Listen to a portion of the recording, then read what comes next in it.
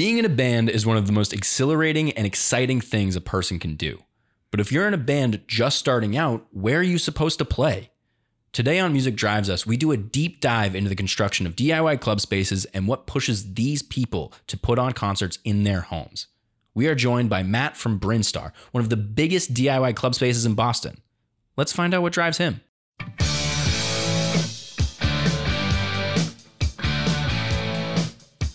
So I want to dive into a little bit of your background. So when did your love of music all start?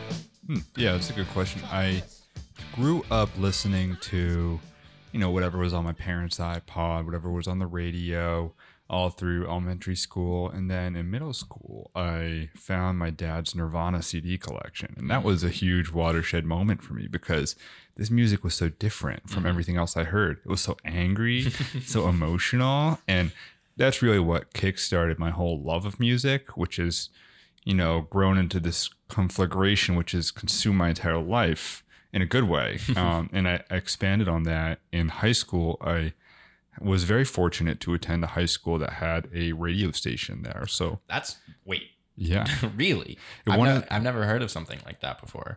Yeah, it's one of the few high schools in Massachusetts with a high school radio station, which is really cool and very formative for me because suddenly I was around all these other people and they were a little older than me. They had cool music tastes and I felt like a sponge just soaking everything up around me.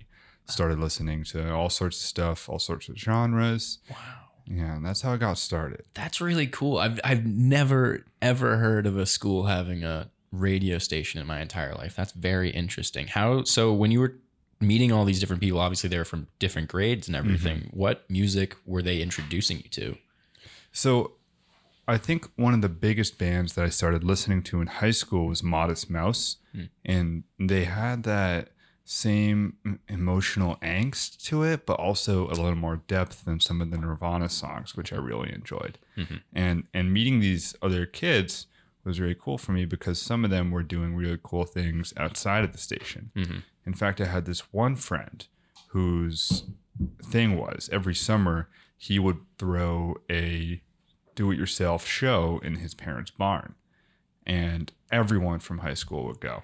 So you'd have a little barn out in the country with about 200 kids there, all there to see some rock and roll stuff happen. That's really cool. Were there people in rafters and people hanging from the rafters? Oftentimes those people were in the band playing, which was very fun. That's very awesome. Cool. That's really cool. There was a pool.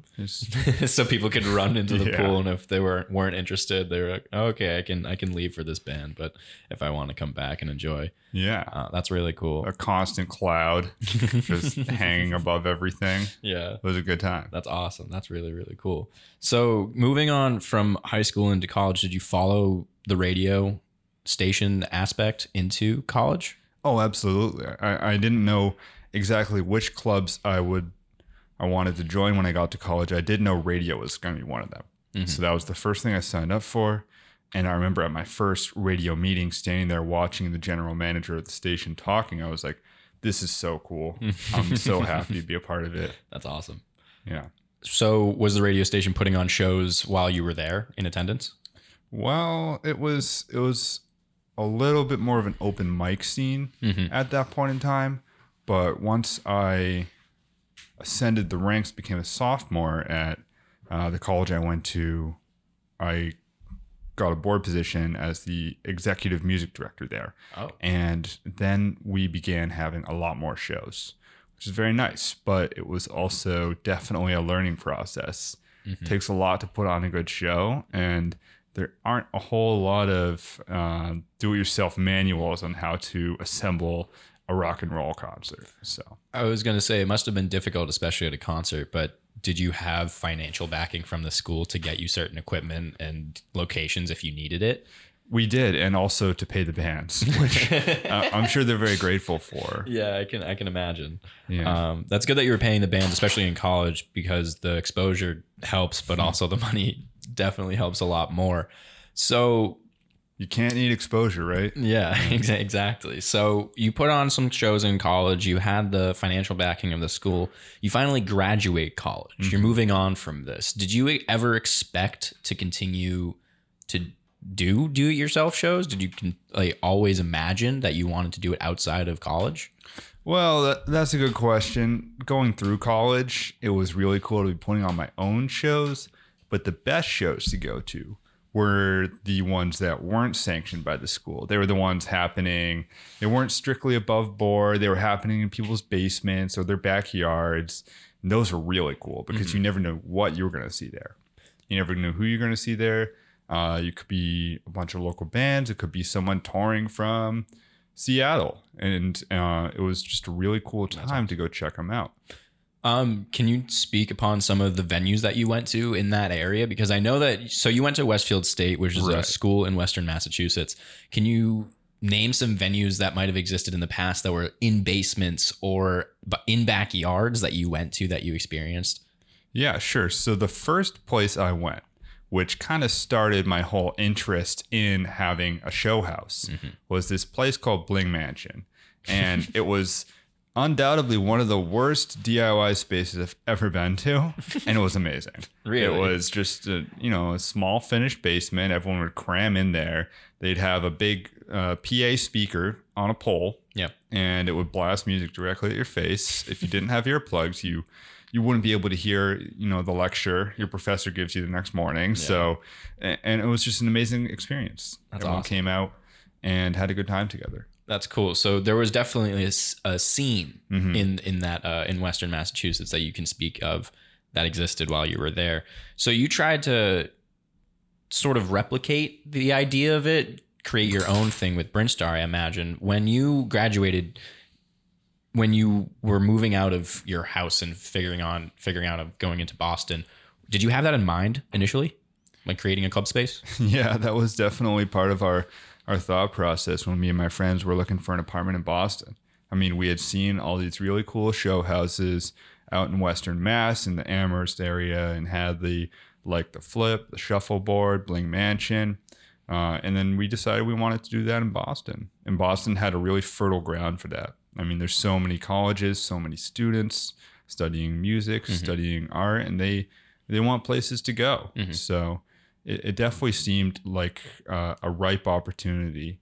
And when we were looking for houses, we found one with a really good basement. We were like, this could be perfect. That just blows my mind. They're like, this basement is the best basement for concerts. It's just like, that's the first thing that you think of. I want to speak on what you mentioned about UMass Amherst, because it's funny. That's where the Pixies went to school. So they started in that same kind of scene of Western Massachusetts, playing those small areas. They even have a song called UMass. So it speaks upon how they went from those small areas almost 40 years ago at this point and jumping into the big realm of who they are now, like being the inspiration of Nirvana. Kurt Cobain has gone on to say he loves the Pixies. He's stolen some riff patterns from Black Francis, I believe his name is. Yeah. So I do think it's interesting that you mentioned that. UMass is a great song. Same thing with Dinosaur Jr. I mean, they all started out somewhere, right? Yeah, no, that's amazing. So you finally find the place. You get into Brinstar. You see the basement. You're like, this is it. How'd you come up with the name? Well, the basement, when we first moved in, it needed a little bit of work. There were a lot of rusty nails everywhere, a lot of old boards sticking out in random junctions. So kind of dangerous? Very dangerous. Yeah, the floor had a bunch of holes in it. And if you jumped on this concrete floor, you'd notice it would kind of bounce, which was a little scary. Yeah, I was going to say, so the foundation wasn't very... wasn't as solid as it could be. And it reminded me and my friends of a map in the game Super Smash Bros. Melee, where the fighters in this game would be balancing on this platform that would occasionally dip into a lava-filled pit. And that map was called Brinstar. And I was like, well, this is perfect. It just fits the vibe of this space, like a glove. That's awesome. That's very cool. So when shows were first happening, were you a part of a band that made you want to perform? Did you want to put on a show in that basement at the time of starting out? Yeah, that was definitely part of my motivation. Was I had a band at the time and we wanted to get gigs, and one way to get a gig was to have a space where you could play, and another was to trade gigs with other people who had DIY spaces. So that's how it started out. But then after I started playing, I realized that I liked throwing the shows more than I liked playing them. was a little lower stress for me, and it was so fun to see everyone come out. So you had more of the drive to put on the show because it was less stress for you, but also a lot more enjoyable because you could see all these amazing performances, right? Yeah, and a lot of the people who I'm hosting are my friends, but a lot of them aren't. A lot of them are some of my favorite bands who are on tour, and that's really cool to be able to see some of your favorite bands come through and play at your house. So the initial motivation was just you just had so much love of music. You just wanted to see concerts. You wanted to be a part of them. And then having them in your house made it just so easy. Like the access was probably insane. What was that like coming home every day from like work or something and just being told, hey, we're having a concert later. Are you excited? Yeah. I mean, I definitely had to switch between modes very quickly, which was sometimes a struggle, but it was really enjoyable to just have that live entertainment happening right in my house, right in my basement. That's awesome. So when you started expanding a little bit, I imagine when it first started out, it was just amongst friends, but soon I imagine word got out, people were trying to get in. How'd you manage getting people in while also keeping everybody safe and giving them access to good live music? Yeah, I mean, that's definitely a huge question that everyone who is involved in hosting DIY shows has to contend with at some point, is how do you keep people safe, but also make it a really accessible experience for everyone? So we take a lot of precautions, especially with COVID now. Basements are pretty unventilated, so you need to be really careful. So we make sure that we check Vax cards, we check IDs at the door to make sure everyone is, of age. We also have people wear masks, and we enforce the capacity too. So we make sure that everyone's safe at our shows, and that's super important. That's really cool. And your shows are free, right? Like you incentivize donations, but it's a free concert. It's a free show, and we encourage people to donate to the bands because, like we were saying earlier, exposure is nice, but you can't eat exposure. And most people are happy to give a little bit to the bands, but we've never turned anyone away because they didn't have anything. You can't eat exposure. No, I like that line. I like that a lot. So when people make donations, I imagine in the past, how did that help out with expanding the venue or making it feel a little bit more like a concert venue? Oh yeah. Well, when we first started out, a lot of our gear was borrowed. We had one PA speaker, and then the other one was actually a Fishman guitar amp that we had just stuck a 1/4 inch into, and it worked. It worked very well for the time. It was nice to have a little bit more money to work with, so we could afford some actual equipment. Yeah, and get an actual mixer. And I know the bands are really grateful for that too. Yeah, so you want to have a professional feel to it, because I know you have like a lighting system, and I've seen a ton of pictures on your Instagram that you have. It's if people want to follow it, it's on Instagram. It's at Brinstar Boston. It's BRINSTAR Boston. One word, all lowercase. It's really great. A lot of the photos that you've posted are very, very amazing photos of the energy and the feeling that you get from this venue, and the lights that you guys have really stand out to me. So I imagine that helps a lot when it comes to showing off the bands and giving everybody this amazing club space feel. Like I really hope that people forget that they're in a basement while they're in there, Yeah, and all that stuff is really nice, but it shouldn't be a barrier to entry for you if you're looking to start your own DIY space too. The equipment, the lights, the sound equipment, those all come with time, right? The most important thing is to have like a group of people who you think would be dedicated to the task of creating a DIY space. Yeah, no, that I totally 100% agree. I 100% agree. I want to discuss on the success you've had. So what makes a successful DIY show? Well, it's a bunch of different factors. I mean, obviously the bands are the most important part, because you got to have some bands that really rock if you want to have a good show. And then also the crowd too. I mean, every band is played to an empty room, but the cool thing about DIY shows is that you can usually figure out how many people are coming beforehand. So you invite all your friends, everyone knows each other, and it feels like a really good party. So you can, okay. So it's a very friendly environment, and a lot of people who know each other, so they can hype each other up and be cheering each other on. And, that's awesome. So is there a specific type of genre that works best for shows in the venue? Like, I imagine there's certain scenes that have specific types of genres with like the punk scene or the metal scene. They might have different feels in specific venues. So what works best for Brinstar, I would say? Well, I've always thought that punk was the worst form of music except for all the others. But yeah, no, I think punk is definitely the best to see at a DIY show because it's just so loud and in your face. And that's exactly the vibe you get at a DIY show. It's just really loud music blaring at you through the PAs, blaring at you through the guitar amp. The bass amp is causing the whole foundation of the house to rumble around you. And it just feels the crowd is always so wild. Yeah. It's truly awesome. So I can actually remember a DIY show that I went to. I believe it was at The Flip in Western Mass. And it was a band called Perennial. And they were one of the loudest punk bands I've ever seen in my life. And it was a guitarist, a drummer, and then somebody on like a keyboards, I believe. It was a synthesizer with bass and everything. And I remember I saw people leaving because of how loud it was, not because of the band, because their sound was amazing. I love them personally. I had earplugs in, so I stayed.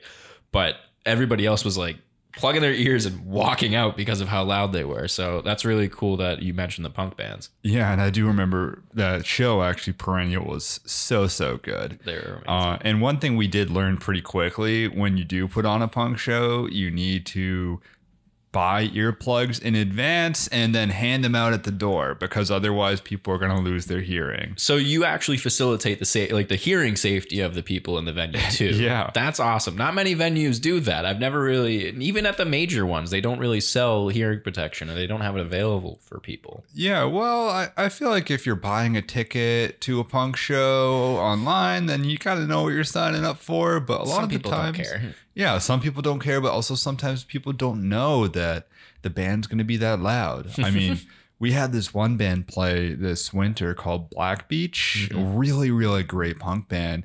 They're into some serious rock and roll stuff, but I remember they were loading in and dragging this massive bass cab, which is as tall as I am, down the stairs. And I'm like, you're a tall fellow, if I may say. You're 6'3", 6'2". Yeah, I'm a pretty tall guy. Yeah, you're a very, very tall man. So they have this 6-foot bass cab, and I'm like, are you sure that's big enough, guys? Like, and they were so loud. They had a cinder block in front of the kick drums, so it would prevent it from moving. Yeah, that is always a problem with drummers if they kick too hard. I've experienced this myself. Having bands in your basement, have you had anybody record anything in your basement? Have you had anybody mention you in the liner notes of, say, an album if they've released something, or have you been included in music videos or something like that? Yeah, definitely. We've actually had the opportunity to shoot a few music videos at Brinstar, which has been really cool. We just shot a music video for this band called Lurid Purple Flowers, which is coming out very soon. And then our dear friend Campbell Thacker filmed his video for the song Triple Shot in our basement as well. Oh, right. He's a member of the band Three Mandarins. That is correct. Is that correct? Right on. It's for his solo project. Check it out though on YouTube. It's pretty good. Yes, I myself have seen that video, and it is a very well shot music video, and it's very fun, and it's a great song. I do love it. Now, speaking of more bands, the biggest band that you've had come through your venue? Well, we did have this band last fall called Boy Scott come through, and Boy Scott, not Boy Scout. Yep, Boy Scott, one word. And they've always been like one of my favorite bands ever. And when they were coming to play here, there was a huge nor'easter that hit the very night they were supposed to play, and we had to cancel the show. But we were able to reschedule for the next night. That's amazing. We were able to get them in. And they're pretty big. They got like 10 million streams on Spotify. 10 million. Do they have the check mark on Instagram and everything? Yeah. Ooh, so they're verified. Having touring bands coming through your house, basically, where are they staying exactly? Well, some bands will get a hotel, but oftentimes touring is expensive and you're trying to cut costs. So sometimes we host bands at our house, which is really cool. You wake up and you got this punk band sleeping on your living room floor. So you make them some waffles, and it's a really cool experience. So you will host the bands, have them sleep on your couches, and make sure they're comfortable, even if they have nowhere to go after the show. They're like, hey, we're done playing, but we're not going we're going to Philadelphia tomorrow or something like that. Yeah, well, they'll usually give me a couple beers as a thank you. But yeah, it's a really good time. And it's also fun to just hang out with the bands after the show. I was going to say, so do you have like a party with them kind of after the show and get to know them a lot better and talk about things other than the music that they play and get to know like the people for who they are? Yeah, we all hang out, and that's how you form connections. I mean, we hosted a band a little while ago, and it was really great because I got to know all the members super well and establish those connections. And now anytime, I want to play in New York, I got someone who will host me. When you're getting bands into the venue, how did you get people in? How did the bands come to you and say, we want to perform in your basement?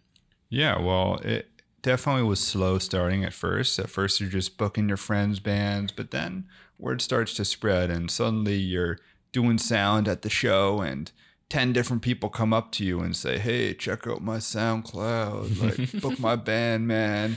Yeah. We're so good. And we ended up setting up a form that you can fill out on our Instagram if you want to play Brinstar. That's really cool. It's got about 500 entries right now, so we'll sift through it when we can. 500. And you guys put on, so how many shows in your peak, how many shows were you putting on in a month? Oh, I'd say around 5 to 10. Okay, so and how many bands per show? And we'd have 3 or 4 per show. 3 or 4, 5. Yeah. All right. So you try to get like 40-ish type bands within a month. We're churning. So yeah. So you just have a long list of bands. So hopefully people can, function with all that. Waiting and whatnot. It's a lot, and not everyone who applies is going to be able to play, but we try to give people a fair shot. Yeah. You definitely like check them out beforehand and make sure they fit the vibe, fit the scene. Honestly, if they're good enough, I assume. Yeah, I mean, lately too, I've also tried to be more strategic about booking touring bands too, because DIY shows are kind of the bread and butter of a lot of touring bands. And touring is a really scary thing. You don't know if you're going to have a place to stay everywhere. You don't know if you're going to actually break even or make money, or if the tour is going to cost you money. So anything we can do to help a touring band, we're going to do. Yeah. So can you speak more on having touring bands at your venue? How has that affected the exposure, but also how did they find out about your location? And because where are they coming from? Yeah, well, so touring bands can come from pretty much anywhere. And it's really kind of cool how this DIY network that started with people just starting a band in high school or college, it grows, right? And sometimes you see DIY record labels emerge. Okay. And they'll book tours for bands. And sometimes those tours will include venues like Brinstar. So you have a whole network, a whole community of people all just trying to do it themselves without involving official record labels or promoters or any of that. That's amazing. So a giant community with the same motivation and goal of just creating amazing music for and with each other, and all supporting each other at the same time. That's amazing to hear, having that, especially having the exposure of touring bands coming through and everything. Now, having bands perform, how do you handle the noise? Because I know that you have a lot of equipment with PA systems and a bass amp. Do you have soundproofing in your basement? Because I assume there's neighbors that you've had to handle and deal with. And I really hope that you've had no run-ins with the police at some point, because that would be very terrifying. Right on. Yeah, that's definitely my biggest fear, is annoying the wrong people. And we did throw up some acoustic tiles on the walls. There's some fiberglass insulation in the basement windows, but the noise has never really been that much of a problem. We keep our guests in check. They're all pretty respectful of the place.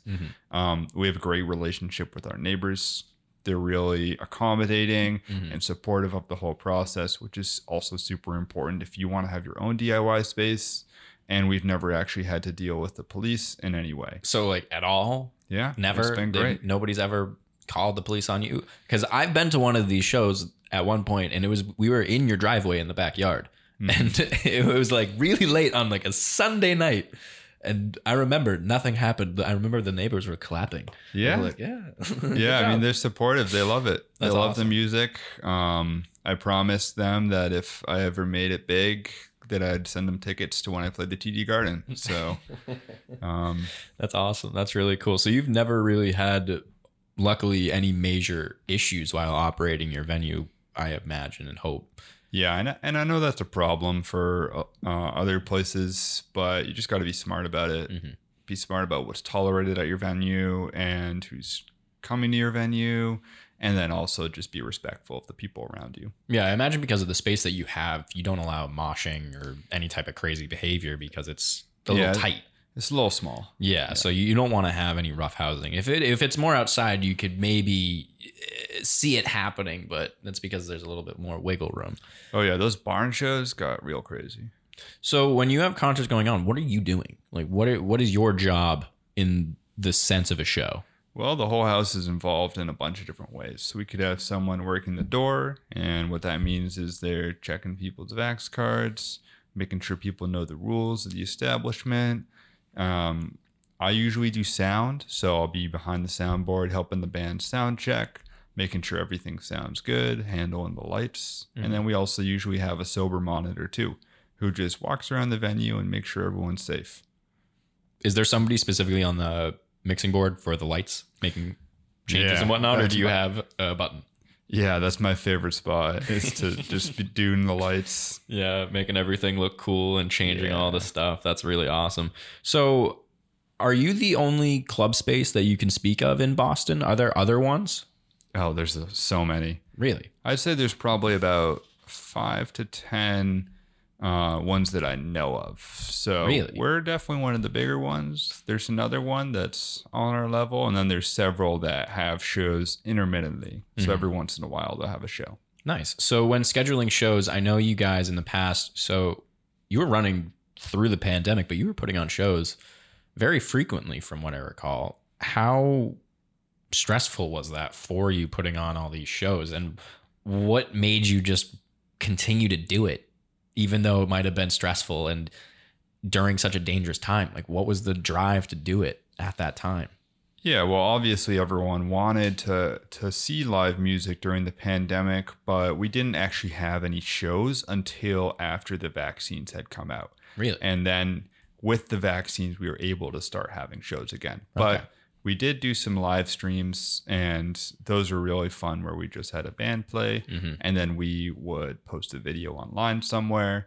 And I know a bunch of other places like Disposable America did that too, where they had live stream benefit concerts, which was really cool too. That's awesome. But yeah, there definitely was a niche for live music that went unfilled for a while during the pandemic. Yeah, I was gonna say a lot of people were without music and without playing with bands, without seeing a lot of people. So that itch to kind of get out and play must have been very big.